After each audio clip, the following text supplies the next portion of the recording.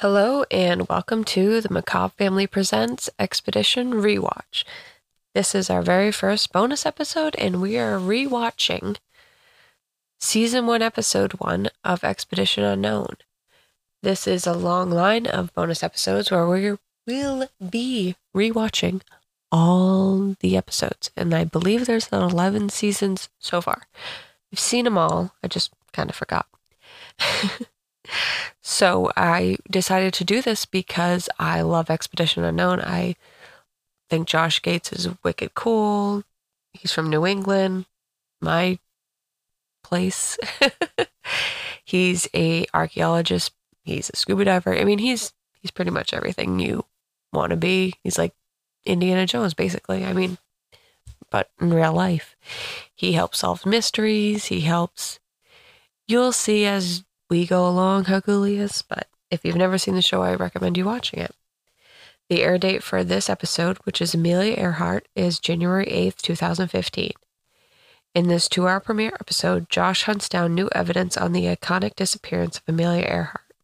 He first treks to uncharted tribal lands of PNG or Papua New Guinea, then ends his journey in Fiji, hoping to uncover the truth of Amelia's death and find her remains. So, it says it's a 2-hour premiere. I've only been able to find a 42-minute episode, so everything is there. I just don't know where the 2-hour premiere came from. Maybe I'm missing something. I don't know. So, in the South Pacific in 1937, Amelia Earhart, Fred Noonan, and their plane, an Electra, was never seen from again. Amelia and her navigator, Fred Noonan, are on their last leg of their trans-world flight on July 2nd, 1937. They set off from Lae, Papua New Guinea, headed for remote Howland Island in the Pacific. On the way, they completely disappear, and it is still a mystery to this day. We're going to go through a couple theories, and then we're going to get into the scenes of the show and do our little rewatch. Theory number 1. A team finds a piece of aluminum debris on a Pacific atoll of Nikamaro Island, just south of Howland, which they believe to be part of Amelia's Electra. Human bones were also discovered on this same atoll in 1941, only to be shipped to Fiji. There is a search to locate the missing remains because once they went to Fiji, they weren't seen again. But we'll get into that later in the episode. Theory number 2 is Amelia circled back to where she took off from and crashed somewhere there. Excuse me. A local tribe claims to have found wreckage deep in the jungle, with new reports of an underwater wreck just off the shore. Scene 1. Josh is in his office in New York, talking about the theories in the case of Amelia Earhart. He says he has been fascinated with Amelia his whole life. Like I said before, he also has a degree in archaeology. Scene 2. Josh lands in Lae, Papua New Guinea, or PNG as locals call it. Josh starts off by going to the original Lae airfield where Amelia took off from for the last time. It's an overgrown, now used as a lot for shipping in containers, so it just looks like a big field. He's walking around and he's talking about the story of Amelia Earhart and Fred Noonan. And I feel, a little side note, that when the story of Amelia Earhart gets told, I don't feel like Fred's story is told as much. And he was there too. He's missing too. So let's get into it. May 21st, 1937, Amelia and Fred depart from Oakland, California, in an attempt to be the first woman in history to circumnavigate the globe. Over 21 days and 21,000 miles, they make stops along the top of South America before crossing Central Africa, the Middle East, India, and Southeast Asia, finally landing in Papua New Guinea. It was there on July 2nd, 1937, that they took off and were never seen again. As he's talking about it, Josh gets emotional because, like I said before, he'd been a fan of Amelia. With only 7,000 miles left, she had the Pacific crossing to go. Her next stop was meant to be Howland Island, only 2,500 miles or 18 hours away. She was supposed to refuel there and to go on to Honolulu and then finally Oakland for the end of her trip. Amelia transmit her final message to the Itasca, a U.S. Coast Guard ship on the coast meant to guide her to the island. Quote, "We must be on you, but cannot see you. Have been unable to reach you by radio. We are flying at 1,000 feet." End quote. The ship receives the transmission, but Amelia is unable to hear the response. It is likely her radio is damaged. After this, they literally never heard from again. All that's left at the airfield where she took off is a memorial in her name, and it seems to be like kind of long forgotten. Scene number 3, Josh meets in the village during a sing-sing, which is where tribes come together in music and dance. Josh joins in after he is granted a meeting with the tribal chief, Iru Bayman. This tribe are direct descendants of the tribe that Amelia met while she was in Papua New Guinea. Through oral history, they have preserved that memory. According to the chief, quote, "When Amelia came there, it was a big deal." According to the chief, most people had never seen a plain or even a white woman. Another tribe claims she circled back and crashed not far from their village. The tribe is not the only people who thought she came back to Papua New Guinea. In 1945, an Australian corporal on patrol in the jungle of Papua New Guinea came across a rusted and badly damaged airplane engine. Although he didn't know his exact location, he jotted down a partial serial number on a map, and it read GI/1009, Sirit reference 600H/P, S3HI, which is the same model series as the Electra, C-N1055, which matches her construction number of her plane, and then in brackets 24-5-45. Until now, the engine has never been seen again. But now, a remote tribe may have found it. While they were filming with the chief, they experienced an earthquake, which is crazy to see because everybody's kind of running around. So you hear, it's just a little earthquake. It's nothing crazy. Nothing falls down or anything. But Josh explains it feels like that somebody took the land and just kind of shook it like they were panning for gold, which is wild. And I guess they experience earthquakes there all the time. After talking to the chief, Josh gets a lead on another tribe finding an engine in the woods, possibly the same one that was found by the Australian corporal. Scene number 4. Josh travels from Lae to the island of New Britain and landing in Rabaul. The island still has remnants of World War II all over it, anti-aircraft guns and bunkers. Papua New Guinea was a strategic location right near Australia, and it made it prime real estate for the Japanese during World War II. There are tons of, quotes, ghosts from the past, end quote, as Josh puts it. Tanks, guns, bomb. It will make the hunt for Amelia's downed Electra a little more difficult because there's downed planes and just crap everywhere from World War II. And it kind of sucks if you think about it when it comes to like just islands and area that was used as a strategic point, you know, quote unquote, for other countries, that when the war is over, all their crap was just left everywhere for the people that lived there to deal with. And I kind of personally think that's a bit bullshit. But while Josh waits to meet a local aviation expert who will take him to the jungle wreck, he stops by a local market. While he was there, he tries a Papua New Guinea treat. It's called bao, seemingly random recipe of betel nut, mustard stick, and lime. They are combined and chewed, and it produces massive amounts of red spit. The guy who gives it to him and is showing how to do it, his whole mouth is like red. It's something new if it's something new that you're not used to, it can be intense, and it seemed Josh had a bit of a hard time, and it made him feel dizzy and a bit off. Josh finally meets with Rob Rowanson. He is an aircraft expert with the Pacific Rex. He lives in Papua New Guinea and speaks the language. He is an integral part of the trip because he'll be able to communicate with the tribe and kind of be that in-between person. They take a helicopter to the remote village. This is some of the least explored jungles on Earth. As they are flying, they have trouble spotting the village. They go to land so the cameraman can get out and film them land again. It's kind of their trick. So whenever you see like one of these shows and you see the helicopter land and the host jumps out, just seems all natural and stuff. It's actually, the helicopter's already landed and set somebody out to record that.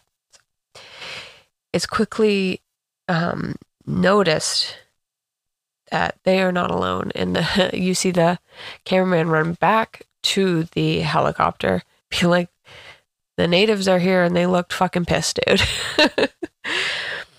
In the tree line, there are men with spears. So Josh and Rob jump out off the helicopter, so there's no filming them doing this again. And the helicopter just leaves. But this is kind of meant to probably bring some drama,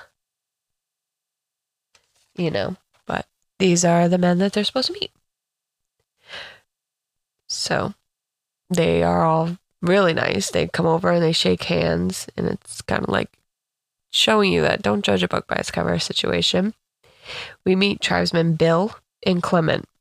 They are nice and bring them to a dry place because it is raining, rainforest and all. The Banning tribe, like many Papua New Guineas, Papuans, speak Pidgin, or Pidgin.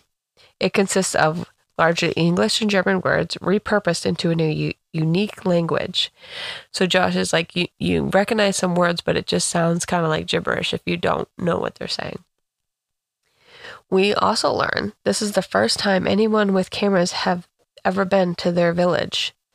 The tribe welcomes Josh and the crew with a fire dance, something that is rarely seen by outsiders. And they have these beautiful masks and outfits, and it's just the most beautiful thing. They don't have shoes on, they're bare feet, and they're going through the embers. It's just, I guess it's a tradition to do this to welcome new people and to welcome boys into adulthood. It's really, really a beautiful thing. Josh meets with the chief, and the chief lets him in on the location and has people who know where it is to guide them. So they know where the engine is, and they're going to have some men from the tribe bring them there so they can see where this engine is, and maybe it's hers, maybe it's not. They soon come upon a plane engine and wreckage. Amelia's engine was a Pratt & Whitney, which is crazy because we have a plant near where I live, actually. So while they're going to search for this plane, it is dark out. There's snakes, there's spiders, so having the men with them is definitely helpful, and they have torches and all that fun stuff. In the wreckage, they find an undercarriage. It turned out to be a dual-leg undercarriage.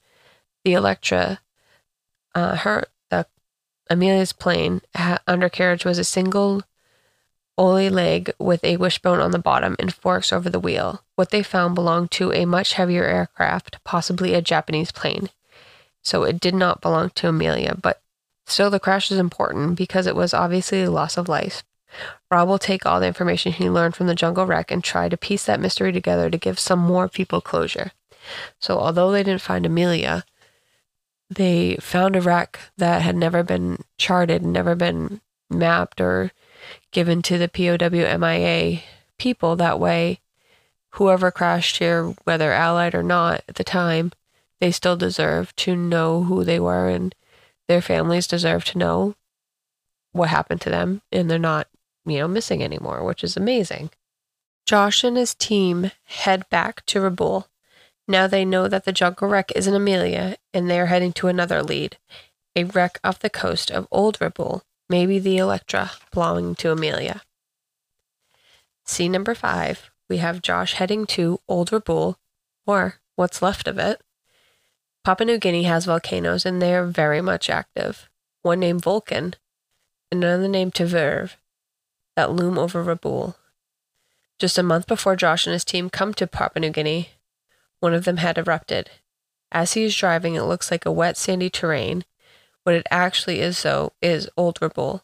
In 1994, the city was decimated by the volcanoes, and all that's left are stark remains peeking up from the ash. So concrete blocks, it kind of just looks like chimneys sticking out of the ash. It's wild. Josh meets with Rod Pierce, a dive expert and a World War II historian. Rod has been researching wrecks since 1970. They use a missile-looking thing, which is called a towfish, and they will use it to scan the 48 square mile harbor. Rod lets Josh know that it works very well, saying, quote, "It will pick up a nipple on a mermaid." They begin scanning with the sonar. Lockheed only produced 147 Model 10 Electras. Only 4 ever visited Papua New Guinea, and 3 are accounted for. So if they end up finding an Electra, it will be Amelia's. There's just no other way around it. The harbor is 8 miles wide and 6 miles long, and they are scanning every inch of it. While they search, they enjoy a cup of tea, and then bam! A plane pops up in the sonar, which is so cool looking. I don't know if anybody is old and, if anybody can remember those. It's like a square thing, and it looked like little metal things, and you could push your hand in it, and it will make like an outline of it. It's what it reminds me of. It's just like a toy plane pushed into something, so you just see this 3D picture of it. It's pretty cool.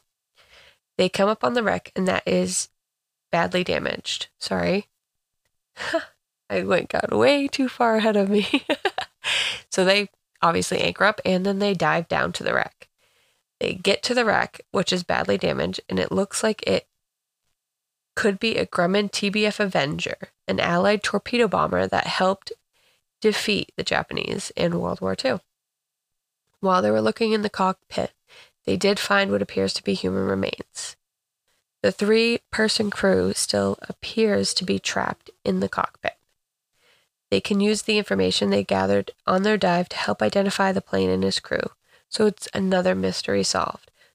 Although they're looking for Amelia Earhart and they want to solve her mystery, this is now 2 different crews on flights, and both probably from World War II, that are able to be taken off the POW MIA list, whose families now have answers to where they are. It is really amazing to see, and this is a big, huge reason why I do love Expedition Unknown, because maybe this mystery that they've gone to solve, they don't find all the direct answers to, but they do help in other cases, and this isn't going to be the last time we talk about maybe not getting the answers to the main mystery, but helping other people get answers to their mysteries. Rod and his team will identify the remains, possibly either New Zealand or American.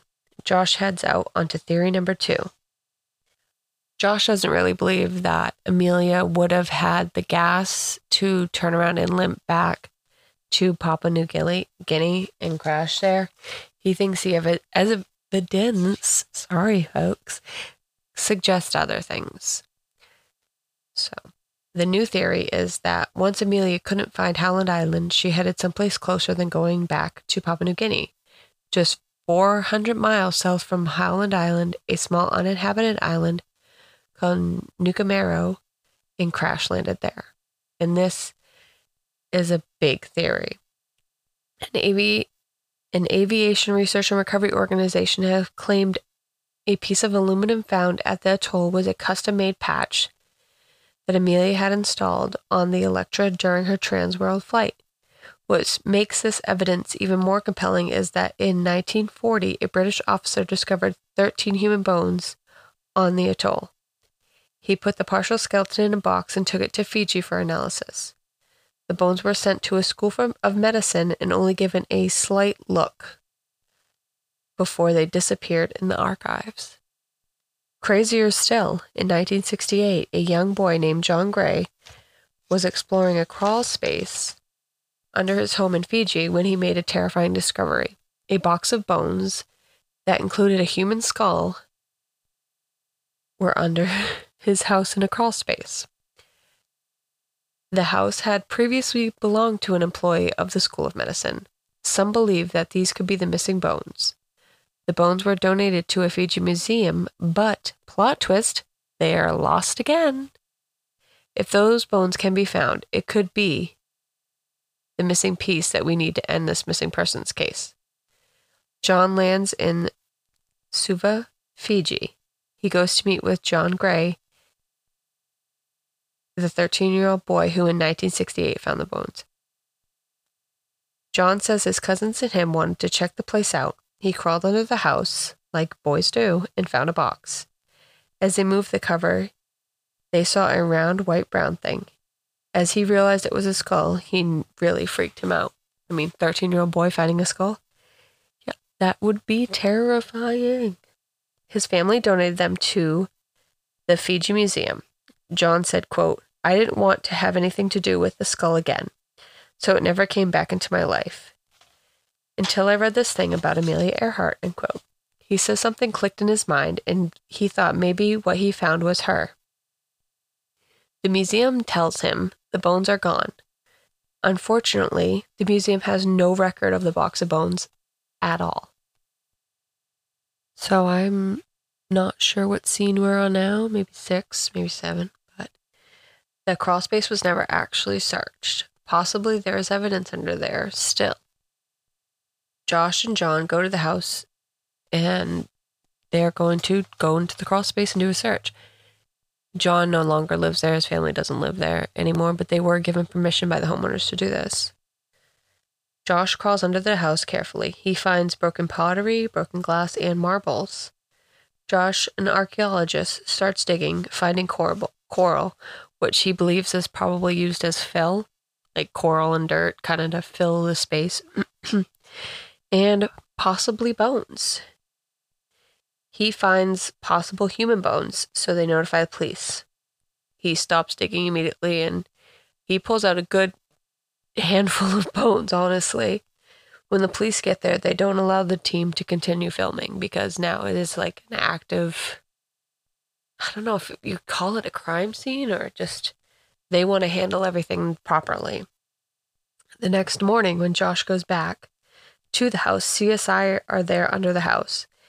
And a funny thing is, Josh sees one of the CSI in a full, like a hazmat suit. And he's like, why didn't I think of that?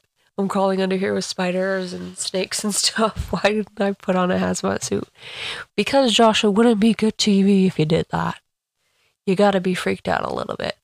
As you say in the intro, you do wild and crazy things. But you always get the answers. DNA testing could take months, but it's confirmed at least one of the bones Josh found was human.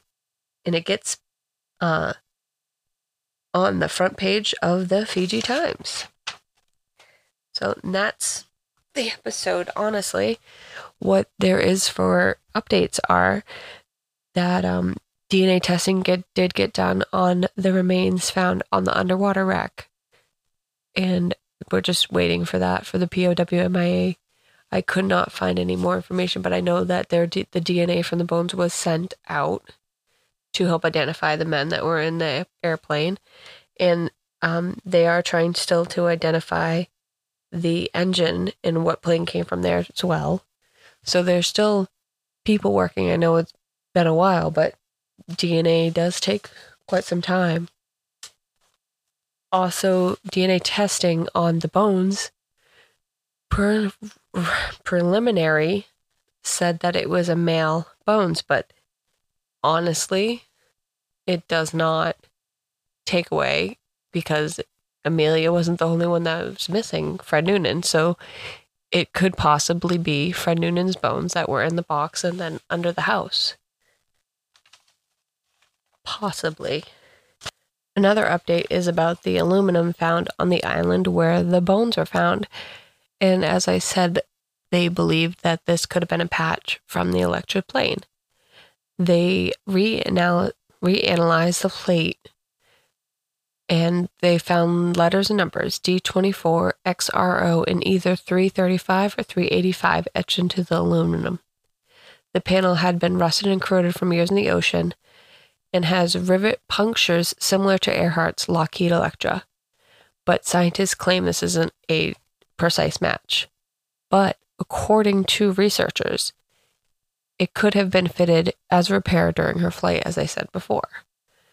They are now doing more investigation into the plate itself, and they're going to make sure that it's not going to hurt it, basically.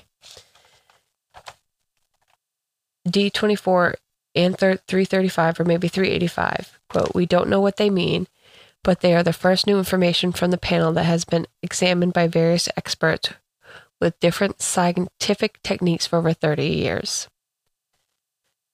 And what they found looks like stamped or painted marks that could be from the original manufacturer. So if they could go back and figure this out and definitively put it to the Lockheed Electra, Amelia's plane, and the bones match up as a man that came from the island, this could all mean that she crashed or landed on the atoll and starved or died in the impact, and just time took things away.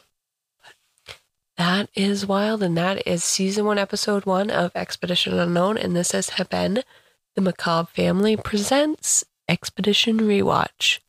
We will see you next week for a brand new Macabre Family podcast episode, and then the week after, season 1, episode 2 of Expedition Rewatch. Don't forget to follow us on all our socials, the Macabre Family Podcast on Facebook, Macabre Family Podcast on TikTok, Macabre Family on Instagram, and you can email us at macabrefamilypod@gmail.com. And as always, my family, stay spooky. Bye.